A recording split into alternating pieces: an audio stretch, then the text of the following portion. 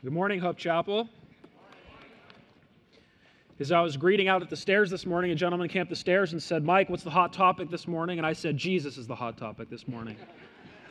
Jesus is the hot topic this morning. Jesus is the center of it all. We sang that song. Jesus is at the heart of everything we do at Hope Chapel. Jesus is at the head of our banqueting table. Jesus is the object of our affections.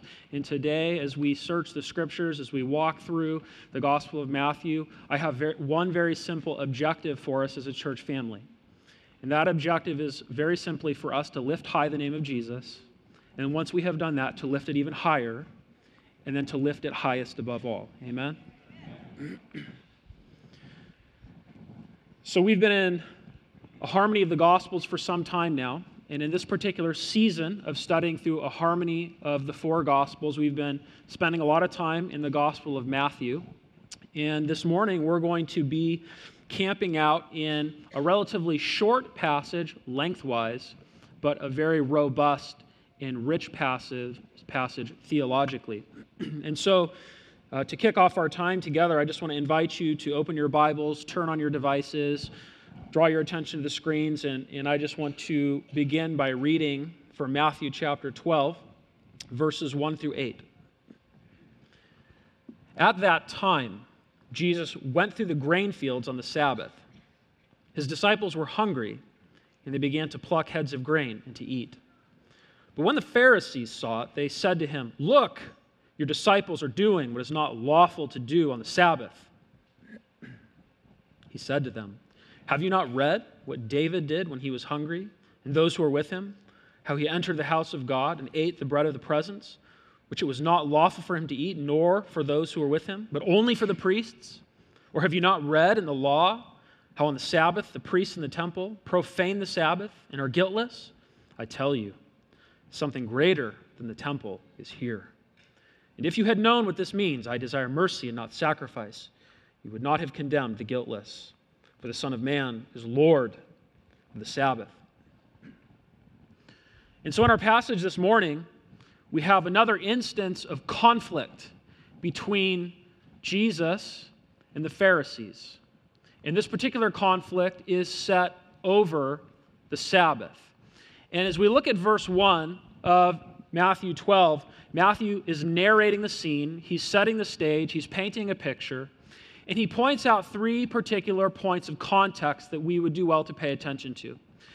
And the first three words of the passage give us the first point of context. What does he say? He says, "At that time." At that time. And with these three words, Matthew is pointing out to us that the events that occur in this passage are at some level, loosely speaking, occurring at the same general time, the same season of time as the events in the passage that precedes. Okay, and so this passage, right from the get-go, is linked to the passage that comes before it in Matthew chapter 11, and that's going to prove significant later on, and I'm going to come back to it. The second point of context is the setting, the narrative setting. And so Matthew tells us that at that time, Jesus, he's the hero of the story, by the way, Jesus went through the grain fields. So we're in the grain fields. That's the narrative context. And Jesus went through the grain fields specifically on the Sabbath. And so that's the religious context. And so we need to keep those 3 points of context in mind as we go through this passage this morning.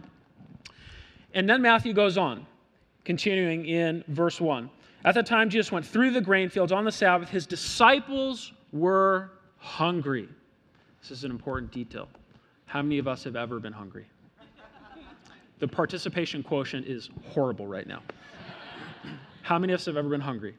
Yes, okay, thank you. How many of us have ever been very hungry?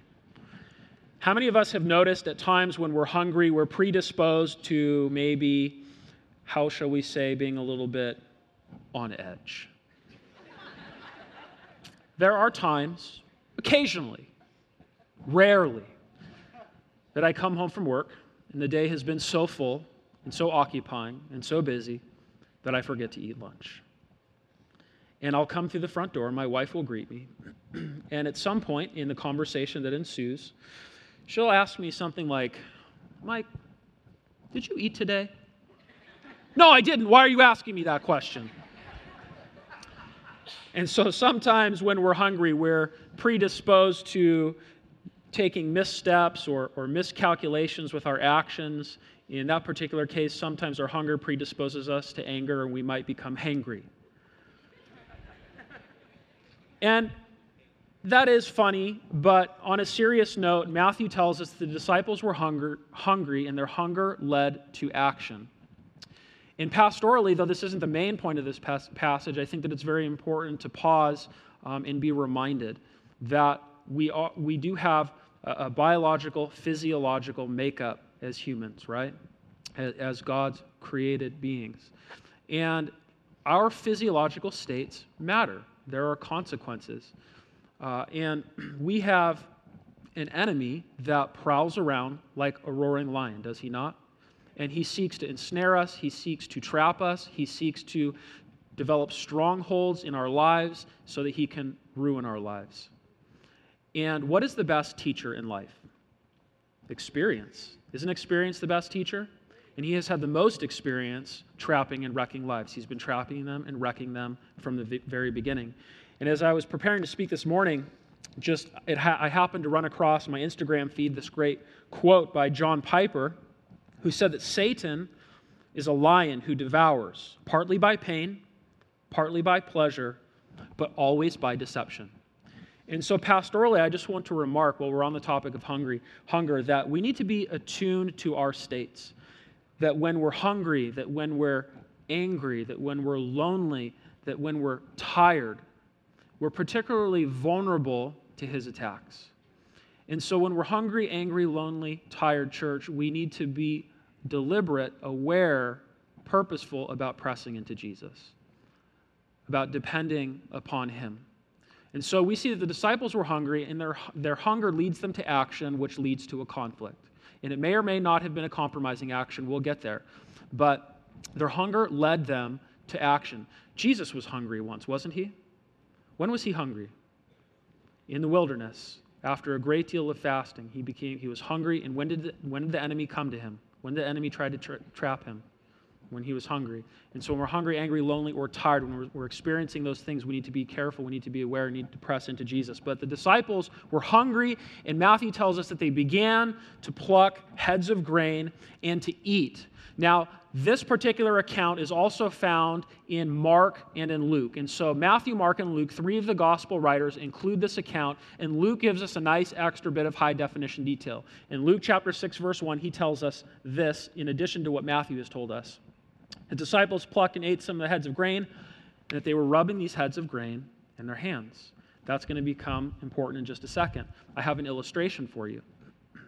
Here you see a hand holding a head of grain that's been rubbed, and you see some of the grain kernels that have come out. And if you go to the next slide, you'll see a separation. You see the heads of grain, then you see the product that comes from the heads of grain. And so the disciples were hungry. They were walking through these grain fields. They were plucking these heads of grain, rubbing them in their hands, separating them so that they could get the kernels of grain so that they could eat them and assuage their hunger. Now, Matthew tells us in verse 2, but when the Pharisees saw it, Pharisees coming back on the scene, the haters, we have this saying, haters gonna hate, right? Haters are gonna hate. Now, before we go any deeper in this verse, I want to ask you a question. I expect a high degree of participation in response to this question. How many of you like movies? Okay, good. That was very good participation. We're doing better. I happen to believe, well, let me back up. I believe that the 80s was the best decade in U.S. history. And I don't mean to burst any of your bubbles, but by God's goodness and his grace and his mercy, I was born in January of 1980, and so I can say I'm an 80s kid. And I passed over the 70s and the 60s, etc., which were crazy, and I'm an 80s kid. And I just happen to believe, when it comes to movies, that the best movies were made in the 80s. Who's seen The Goonies? It's a great movie, yeah. What about Top Gun? Yeah, that's a good movie. Yeah, Top Gun's a good movie. One of the best movies of the 80s. There's this great scene in Top Gun where Maverick and Goose two of the protagonists, finally make it into Top Gun, into Miramar. And they're sitting through one of their first lectures. And as we know, Matthew has this escalating tension building with the instructor of Top Gun, with Charlie, right, played by Kelly McGillis. And so they're sitting in one of her lectures for the first time, and she is talking about, lecturing on the capabilities of the Russian MiG-28 fighter jet, right, because the backdrop to this whole scene is U.S.-Russian tension, right, in the early 80s. And so she makes some kind of statement about the capability or lack of capability of the MiG-28 Russian fighter jet.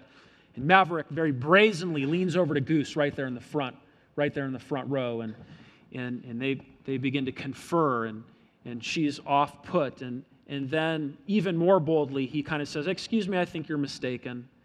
"Well, how can I be mistaken? The Pentagon makes sure that I have all the up-to-date information. I have top secret clearance." And Maverick goes on to say that he has firsthand experience. "Well, how do you know that?" He's so cocky. "Well, that's classified, man." Okay, yeah, it's classified. Well, she presses him a little bit further, and he goes on to say that he and Goose were in an engagement where they were in a 4G negative dive with a MiG-28. And she goes on to say, "Well, if the MiG fighter was below you, how could you see it and verify your claim?" And then just like a boss, he goes, "Because I was inverted." And she's like, "So you're the one." But then she asked this question. "You were in an inverted 4G negative dive with a MiG-28. What were you doing there? What were you doing there?" To which he responds, "Communicating." And we know the rest of that story. I don't need to go there.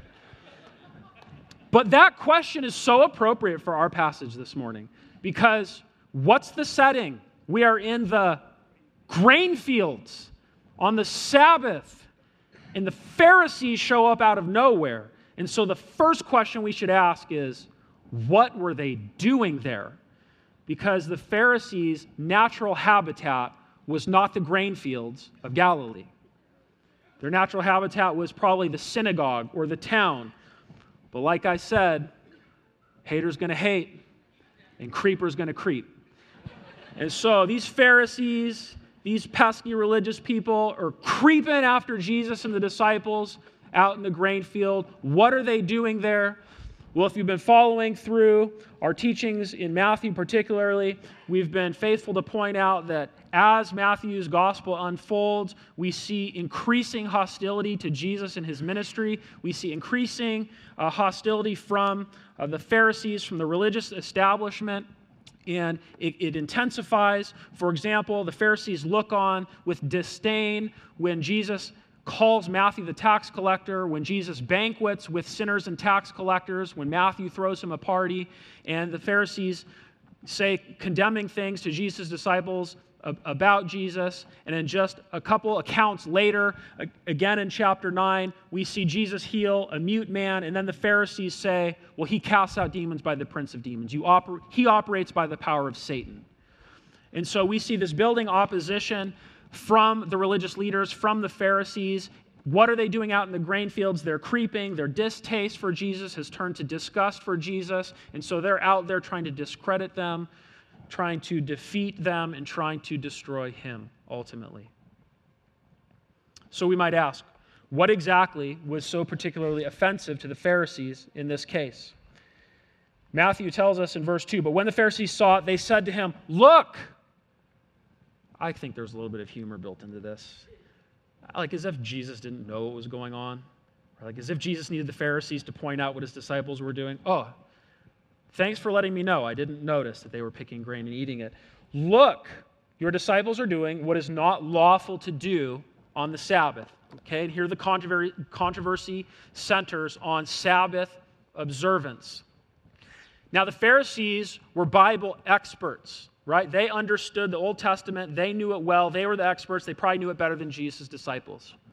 But not only were they experts in the Old Testament, they were also experts in what we would refer to today as all kinds of oral tradition.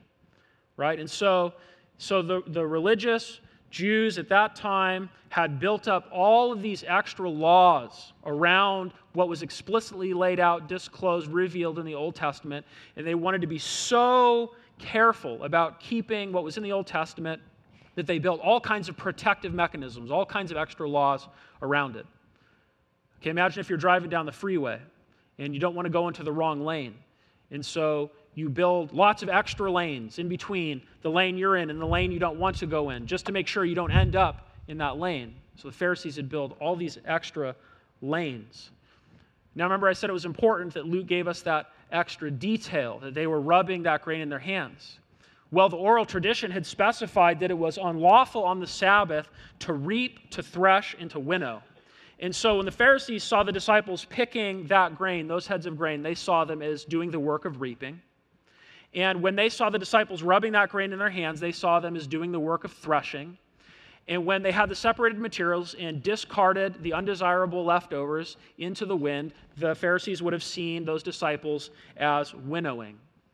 And so according to these Pharisees, according to these religious experts, the disciples of Jesus are doing work on the Sabbath. They are in violation, and Jesus must pay. Haters going to hate. That doesn't seem like that big of a deal to us today. But Jesus now, in the next few verses, is going to come to the defense of his disciples. And he's going to come to the defense of his disciples by appealing to two Old Testament counterexamples. Okay, and so in the first example, he's going to, in verse 3, appeal to David.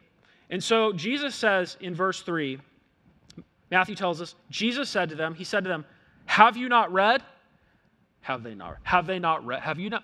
Dudes, haven't you read your Bibles? Of course they've read. Have you not read what David did when he was hungry? David was one of the most celebrated, iconic figures of the Old Testament.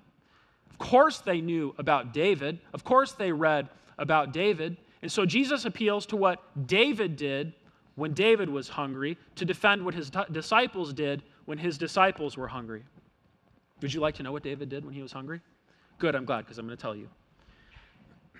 So he goes on to say, have you not read what David did when he was hungry and those who were with him, how he entered the house of God and ate the bread of the presence?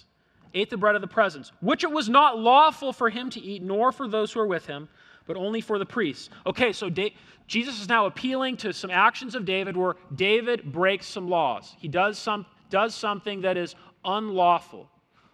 Question is, what the heck is the bread of the presence, right? I'm reading this and I'm thinking, okay, David did something. He ate the bread of the presence. Like, what's the big deal? He ate some bread. How is that unlawful? So in order to unpack that, I just want to appreciate what the bread of the presence is. And so we're going to look at a couple verses. I first want to look at Exodus chapter 25, verse 30, to answer that question, what exactly is this bread of the presence? And so this is God speaking. And he says, and you shall set the bread of the presence on the table before me regularly for every Sabbath. So the point here is, it's God's bread. Probably not a good idea to take God's bread from God, right? There's more. Let's look at Leviticus chapter 24, verses 5 through 9. This gives us a very high definition picture of the bread of the presence. So in Leviticus 24, we see this prescription. You shall take fine flour and bake 12 loaves from it, one loaf representing each of the 12 tribes of Israel. 2/10 of an ephah shall be in each loaf. And you shall set them in 2 piles, 6 in a pile, on a table, the table of pure gold before the Lord. So the Lord has a table, and that table is set before him, and that table is pure gold. This bread is supposed to sit on a table of pure gold. How many of us have a table of pure gold? No hands should go up this time. They don't even have those down on the Strand, not even in the double wide lots. Okay, so this is important bread. It sits on a table of pure gold. And then it continues. And you shall put pure frankincense on each pile, expensive perfume, that it may go with the bread as a memorial portion, as a food offering to the Lord. This bread is set apart for the Lord. It's a food offering to him. We continue verse 8. And every Sabbath day, so here we're tying to the Sabbath, Aaron shall arrange it before the Lord regularly. So every Sabbath, this bread is to be brought to the Lord. It is from the people of Israel as a covenant forever. And so this is a a symbol of the people's covenant relationship. It's a symbol of their fidelity to Yahweh. All right? In verse 9, and it shall be for Aaron and his sons, and they shall eat it in a holy place, since it is for him a most holy portion out of the Lord's food offerings, a perpetual due. And so this part of the food offering, this bread of the presence, is to be carefully baked. It's to be presented on a table of gold. It's to be reserved for God. And if anybody is to partake of it, it's only to be those priests, only be somebody of the priestly lineage. So now we know a little bit about the bread of the presence. Would you like to know what happens with David and the bread of the presence? Awesome. I'm going to tell you.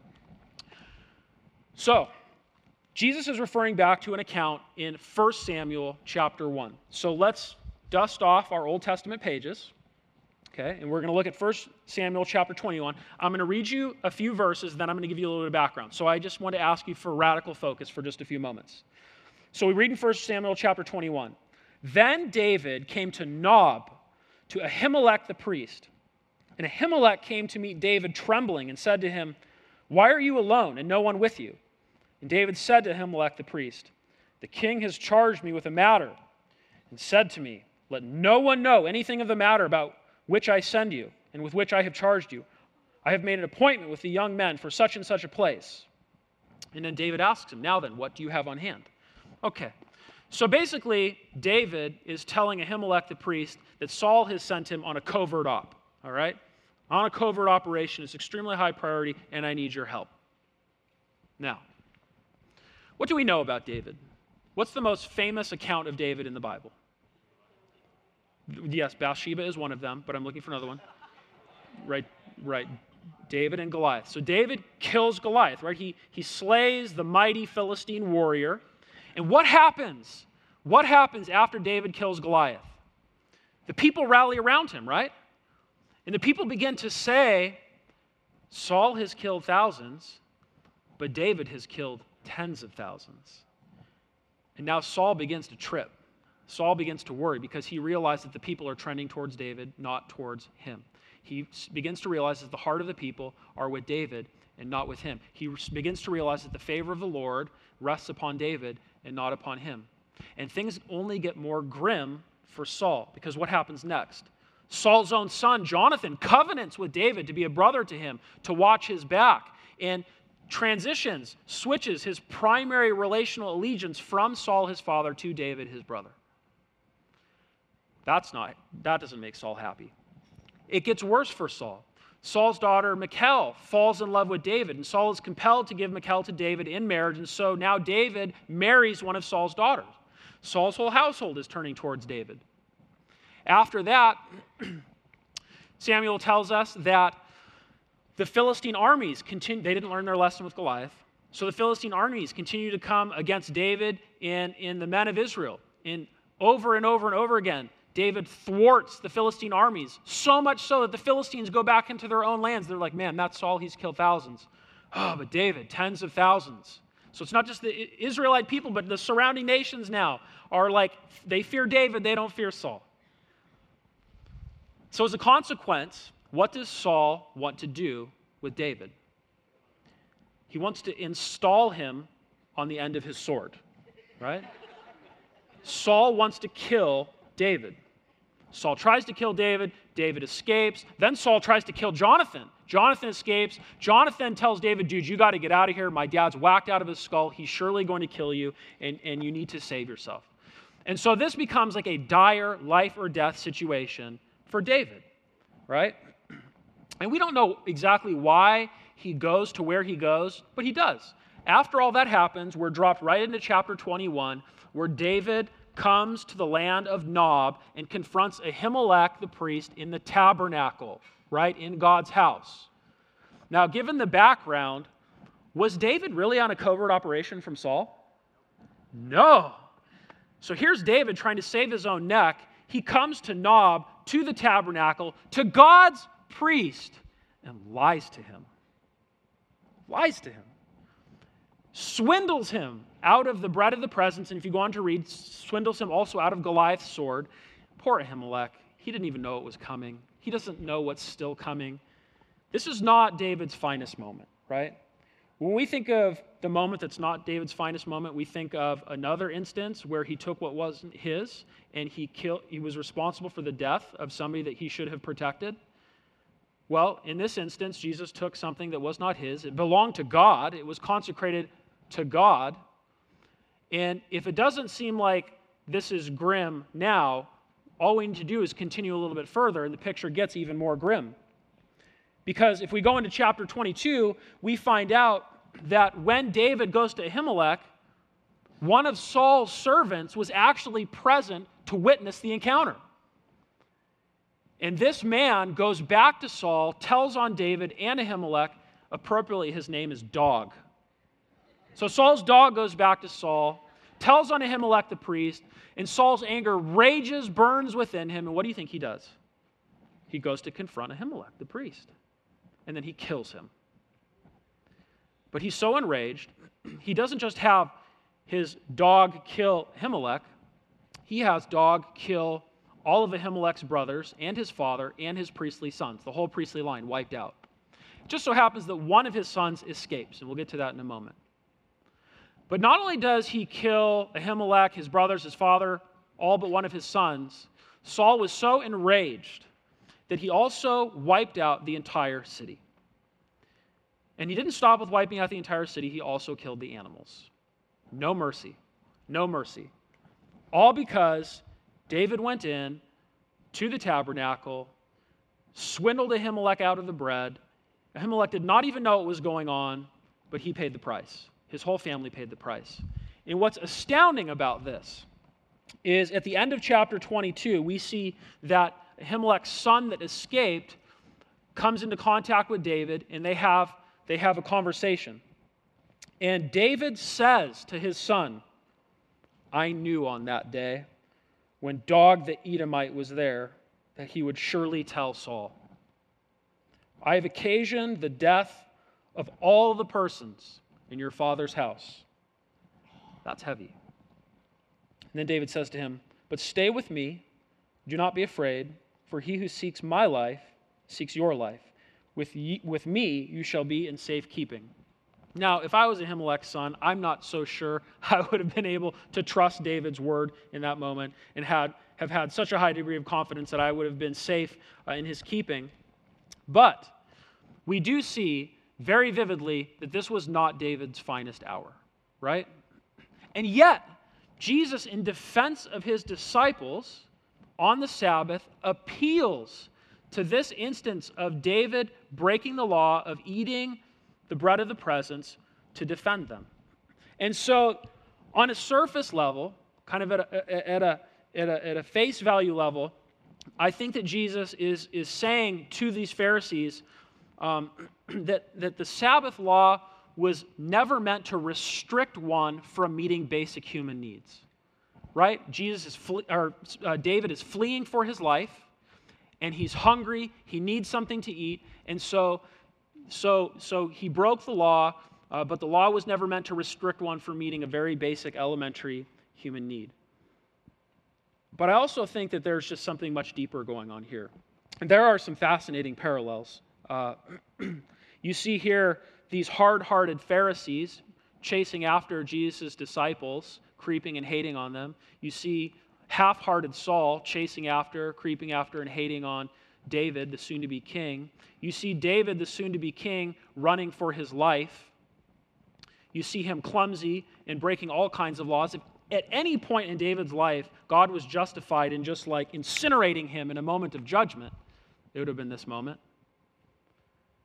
But you see, God's hand of mercy was on David. And mercy is at the heart of the Sabbath. It's at the heart of God's heart for the Sabbath.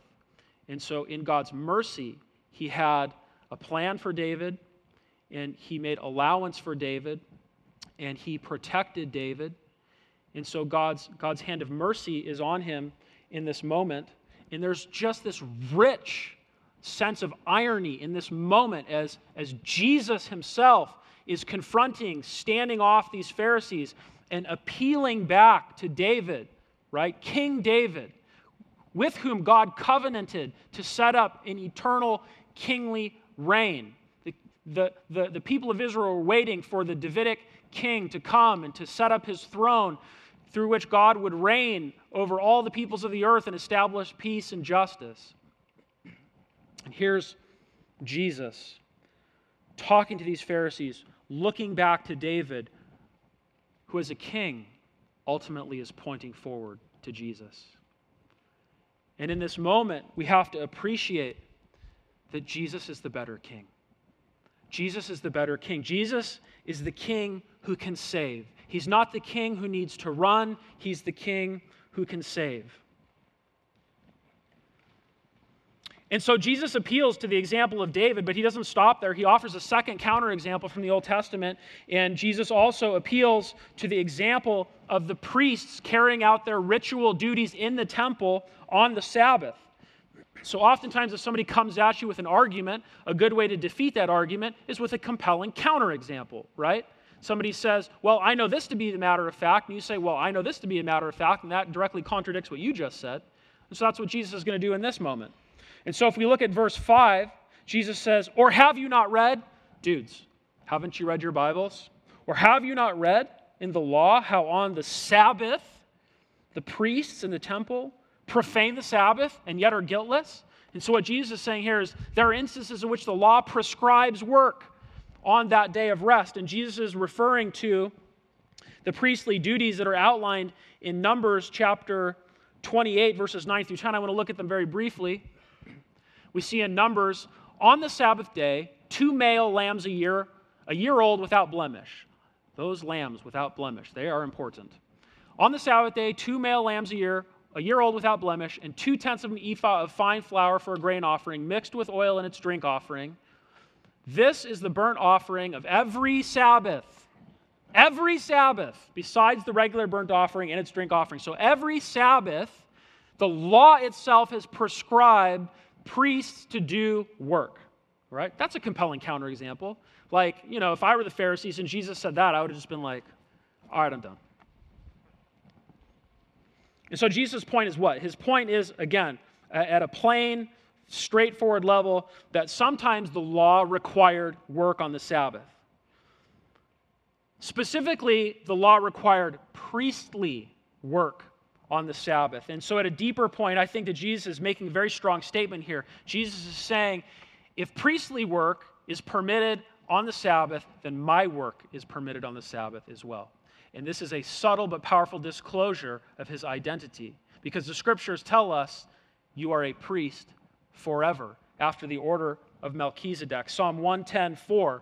This is one of the most quoted chapters of the Old Testament and the New Testament, and specifically the writer to the Hebrews paints this very, very beautiful, theologically rich picture of God the Father and God the Son, co-eternal, 2 persons, 1 substance. God the Father saying to God the Son,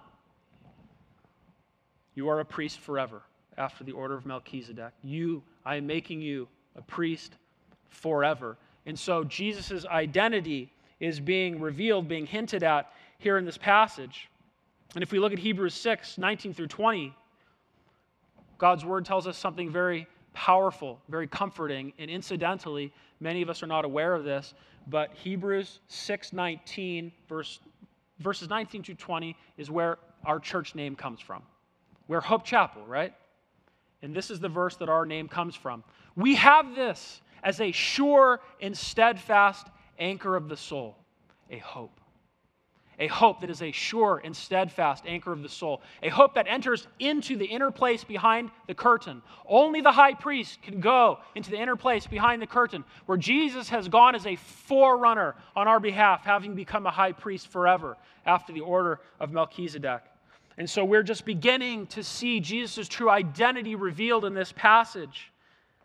And there's this great irony, yet again, as Jesus is looking back to the priestly figures and the priestly duties that ultimately point to him. And so we can say this morning with confidence that Jesus is the better priest. He's the better king and he's the better priest. And so Jesus has offered 2 counterexamples to these pesky Pharisees, but he continues. He now makes some very strong, bold statements, beginning in verse 6. And in verse 6, Jesus says, I tell you, Man, you don't ever want Jesus to say that to you. Like, you got it coming if Jesus says, I tell you. I tell you, something greater than the temple is here. Whoa, that would have been blasphemous to them. Something greater than the temple is here. What was the purpose of the temple? What did it represent? God's presence, right? Represented God's presence. What were carried out in the temple? Sacrifices. And who worked in the temple? Priests. And the priests' main function were to be mediators between God and between the people of Israel. And Jesus is saying, yeah, the temple, it's obsolete now. Something greater's here. I'm here because I am God. God's presence is right before you, but you blind, hard-hearted, sinful men, you don't see it and you're unwilling to see it. You can't see me because you won't see me. Something greater than the temple is here because God was there in the flesh. Something greater than the temple is here because Jesus was the ultimate sacrifice that was the fulfillment of all those old sacrifices. One sacrifice for all that was sufficient forever. And of course, Jesus was greater than the temple because he's the ultimate mediator between us and the Father. Hebrews 10, verses 1 through 4 tell us, beginning with verse 1, that the law was a shadow of the things to come, the good things to come, the better things to come, instead of the true form of those realities. It can never, by the same sacrifices that are continually offered every year, make perfect those who draw near. Those ritual sacrifices could never make us perfect as we want to draw near to God. And let's just jump to verse 4. Back up to... But in these sacrifices, there was a reminder of sins every year. In these sacrifices, there were a reminder of sins. Jesus is not, as a sacrifice, a reminder of sins. He is a remission of our sins. For it is impossible for the blood of bulls and goats to take away sins. Something greater than the temple is here because, friends, Jesus is better than the temple. And he continues into verse 7. And if you had known what this means, Jesus says, if you had known what this means. This language harkens back to chapter 9 of Matthew. Again, when Jesus calls Matthew the tax collector, banquets with Matthew and his friends, and the Pharisees look on with a condescending gaze, a judgmental gaze, speak out to Jesus' disciples against Jesus, and Jesus, aware of what they're saying, responds to those Pharisees by quoting Hosea chapter 6, verse 6. And Jesus tells those Pharisees, the religious experts, right? The Bible scholars, he tells them, go and learn what this means. And that's formal rabbinic language that Jesus invokes to basically say, you guys don't know anything. When a student would study under a rabbi, it was customary for a rabbi to say to the student, go and learn what this means. Go and study and come back to me. And so Jesus, the truth, says to these rabbis, go and learn what this means. And now just a couple chapters later, chapter 9, 10, 11, we're in 12, Jesus probably confronts these same Pharisees, and as they come against his disciples to try and come against him, Jesus now says, if you had known what this means. In other words, you guys didn't go learn what this means. You still don't know, you're still tripping, you're still creeping, you're still hating, you still don't get it, you still miss me. If you had known what this means, I desire mercy and not sacrifice, you would not have condemned the guiltless. Jesus understood, Jesus knew that the Sabbath was to be a help and not a hindrance. And here we see Jesus communicating the very heart of God. For the second time in just a few short chapters, Jesus quotes, he cites Hosea 6:6. What do we know about Hosea? Who did he marry? He was a prophet to Israel. He married Gomer, right? And who was she? She was a whore.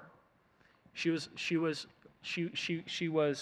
an adulteress. She was unfaithful. Yet God called Hosea to be faithful to Gomer as a picture of his covenant faithfulness to his people Israel. As a picture of his chesed.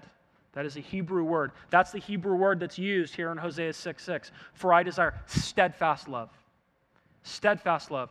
I desire my chesed. Okay, now God is saying through Hosea to the people, I want steadfast love for you not tons of sacrifices. It's the heart that I'm after.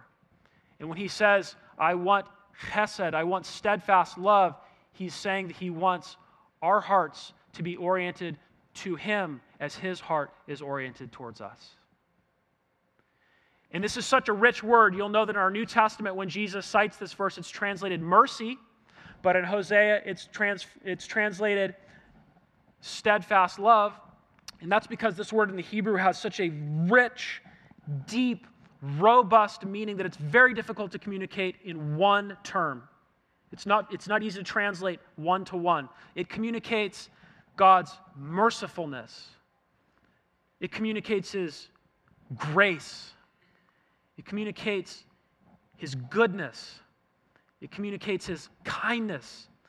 And it communicates his love, which is steadfast, which is enduring, which he does not withhold, which he gives freely, which he gives abundantly, which he doesn't withhold from us.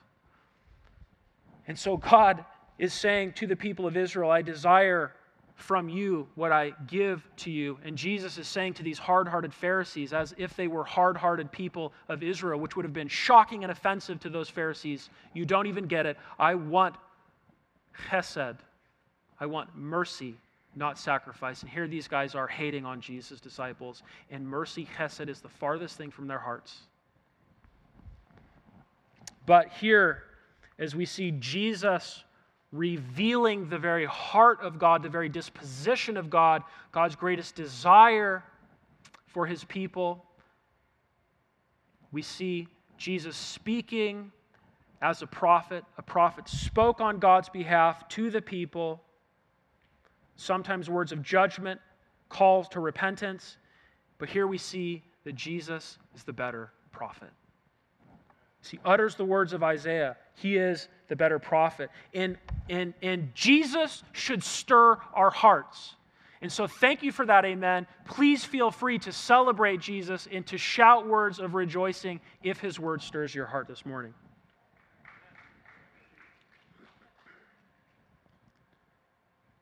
So Jesus is the better king. He's the better priest. He's the better temple. He is the better prophet. But Jesus does not stop there. He's going to conclude this passage, this exchange, with a climactic exclamation point. He says in verse 8, for the Son of Man is Lord of the Sabbath. The Son of Man is a figure of authority, that apocalyptic figure from Daniel chapter 7 who rides on the clouds of heaven. In the Jewish mind, only God was set above the heavens. In the Jewish mind, only God rode on the clouds. And so Jesus is very explicitly saying to these men, I am the Son of God, and I am God the Son. All authority in heaven and on earth has been given to me. You may not bow your knee to me now, but you will bow your knee to me eventually. I am God from God, begotten, not made, co-eternal with the Father. I am who I am. I'm the King of kings. I'm the Lord of lords.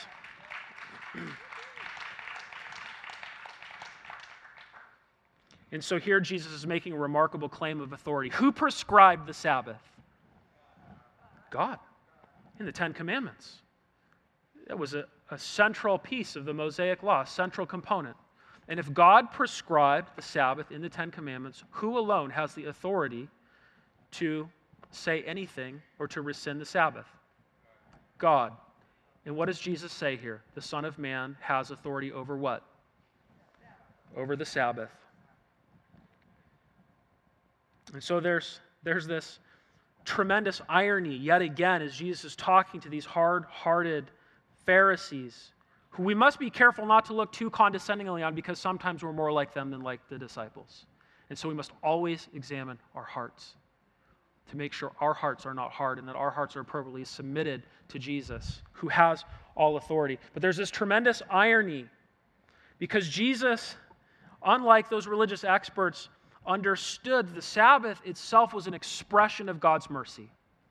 What happened after the fall? Work became labor, right? Because of the curse. And as God carved out his covenant people in Israel, and he gave them as an act of his grace the law so that they wouldn't be guessing about a whimsical and possibly capricious God like all the surrounding nations, as God, as a function of his initiative, goodness, and grace, gave them the law. David said that he delights in the law, that it revives the soul, that it gives life to the soul, right? As God, in an act of grace, gives the law, he prescribes a day of rest. God rested, I rested, you will rest. You will not have to toil always. I give you a break. And so at the heart of the Sabbath is that it's a help and not a hindrance, and it's an expression of God's mercy. But here's the irony. Jesus is the greater Sabbath because he is the greater expression of God's mercy.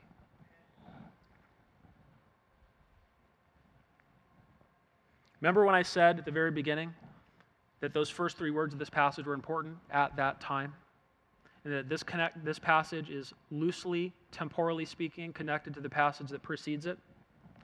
I want to read to you from the passage that precedes this passage. Jesus said, "Come to me, all who labor and are heavy laden, and I will give you what? I will give you rest. Take my yoke upon you and learn from me, for I am gentle and lowly in heart, and you will find what for your souls?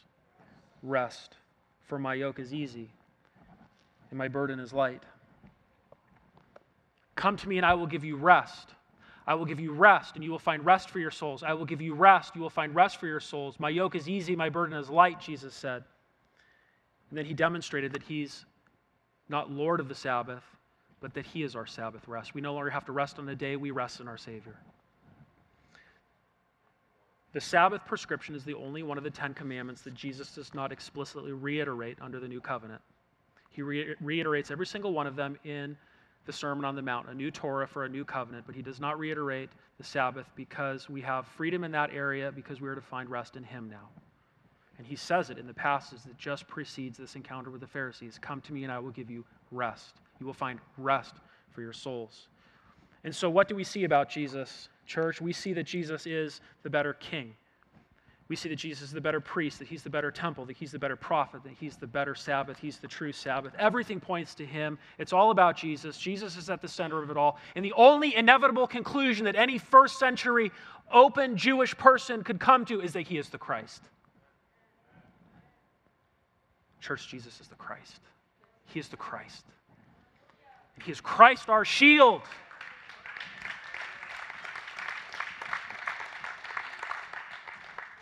He is Christ our shield. Paul tells us in Romans chapter 8, verse 1, that there is no condemnation, none for those who are found in Christ Jesus. And he just said it. He said, take my yoke upon you, right? It's easy. My yoke is easy and my burden is light. What does that even mean? In that time when a yoke would be a mechanism that two oxen would strap into, and if one ox was much greater and stronger than the other, then that one would carry the burden, carry most of the load as they drag the plow behind them. And so, Jesus is Christ our shield because he took the full yoke of the law and he lived perfectly because we could not.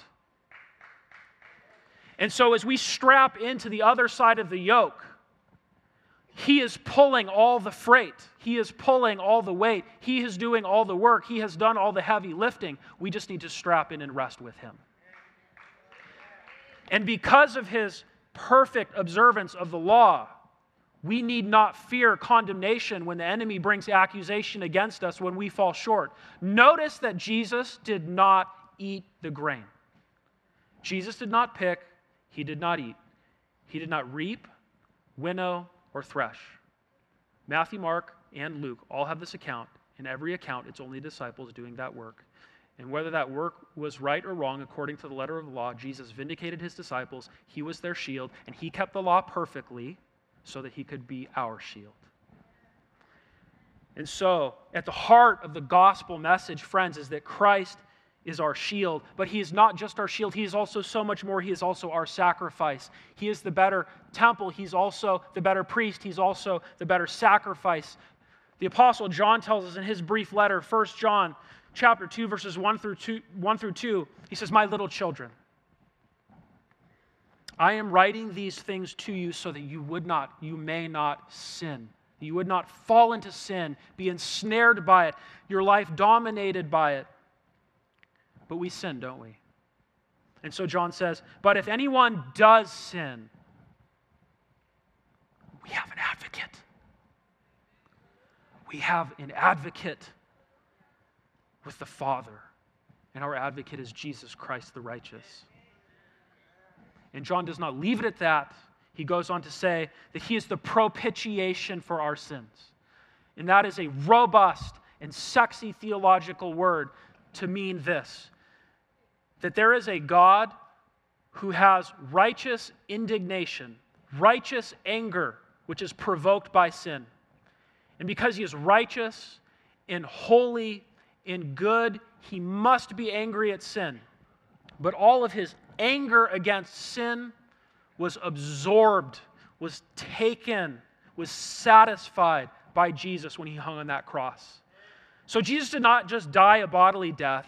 Jesus spiritually absorbed all of God's just, righteous, holy fury for what you and I have done. He was our propitiation. Many people today have a hard time believing that God could be angry. How could a good God be angry? How could a good God not be angry at pedophiles and murderers and rapists? And just yesterday, the New York Times ran a story about how ISIS in the Middle East is establishing a theology of rape. And they kidnap young, prepubescent girls and rape them to death. How could God not be angry with that? But then, oftentimes we don't have a problem thinking that God could be angry with that. We just have a problem thinking God could be angry with our sin. Well, how could God be angry with me? I'm a good person. Are you? The Pharisees thought that they were good people, and they missed Jesus completely. Yet, for those who recognize by the grace of God their sinfulness, those who submit to Jesus and recognize, I have nothing to bring to you, Jesus, but a pile of my own sin, he will receive you. His death is efficacious to cover your sin. God's wrath against your sin has been absorbed by him, and you can find rest. And so he is Christ our shield. He is Christ our sacrifice. He died our substitutionary death. He took our punishment upon himself, but he's also Christ our sovereign. He's our king. He's not just our Savior, he's our king. Many of us are easily given to claim Jesus as our Savior. But are we willing also to claim him as our king? And let me tell you something. We do not make Jesus our king. He takes the place of kingship in our lives. If you truly know Jesus, then he will be your king. Revelation chapter 19 says this about the risen, ascended, glorified Jesus who will return. On his robe and on his thigh, he has a name written. King of Kings and Lord of Lords. Christ our sovereign, the ultimate sovereign, the King of Kings and the Lord of Lords. And finally, not only is he our shield, not only is he our sacrifice, not only is he our sovereign, he is also our sympathizer. You see, we serve a God who is not disinterested, disconnected, or disenchanted with us. We have a Christ who is deeply concerned with our every need, deeply concerned with our condition, deeply concerned that we be reconciled to him. The writer of the Hebrews says in Hebrews 4, for we do not have a high priest who is unable to sympathize with our weaknesses. The very Son of God, the second person of the Trinity, co-eternal with the Father and the Spirit, broke that perfect Trinitarian fellowship, injected himself into human history, took on the yoke of human flesh, observed the law perfectly, was tempted in every respect like we were, was tempted even more intensely than we were, tempted face to face, confronted by Satan himself after 40 days of fasting. We have a Savior, a Christ who understands what it means to be disappointed by people. We have a Christ, we have a sympathizer who understands what it means to suffer in this life. We have a Christ, we have a sympathizer who understands what it means to lose those who are precious to us. The most painful sting in this life is the sting of death. It is the ultimate experience in our existence of the curse resulting from the fall. But because of Jesus, we have as an essential element of our Christian hope the truth that death does not have the final say. And though in Christianity we meet the God who suffered, in Christianity we meet the God that died, Jesus tasted death so we would not have to taste it eternally.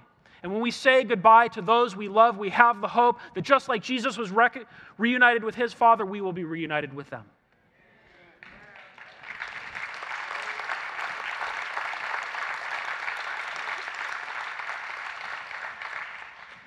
there is no greater message, there is no more hopeful message than the message of the gospel of Jesus Christ.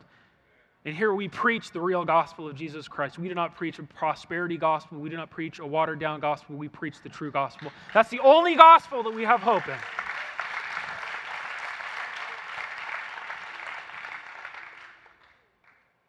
And just this final word. He is Christ, our sympathizer, and because he is our sympathizer, he knows each and every one of us. He knows each and every one of you. He knows me. He knows you. The question is this morning, do you know him? Do you know Jesus? Have you met this Jesus? If you have not met this Jesus and he is calling you this morning, I invite you, implore you to respond to him. Respond to Jesus. I want to invite the worship team up. And we're going to worship Jesus as his church because we have, through his word, lifted his name high, higher, and highest above all. And he is worthy of our worship. And so let us respond to him corporately as his church in worship. The worship team is going to come up, and I want to extend this invitation. If anybody here does not know Jesus, but you want to know Jesus, the elders will be available in the front for prayer. Please come forward and let one of our elders introduce you to Jesus, because that's the most important introduction that you will ever make in your entire life. The most important question you will ever be asked is, who do you say that I am? And the most important answer you will ever give is, who do I say Jesus is? And so come meet Jesus this morning. And if you have needs, if you have hurts, come be prayed for by the elders. Come find rest in Jesus. Amen? Let's pray.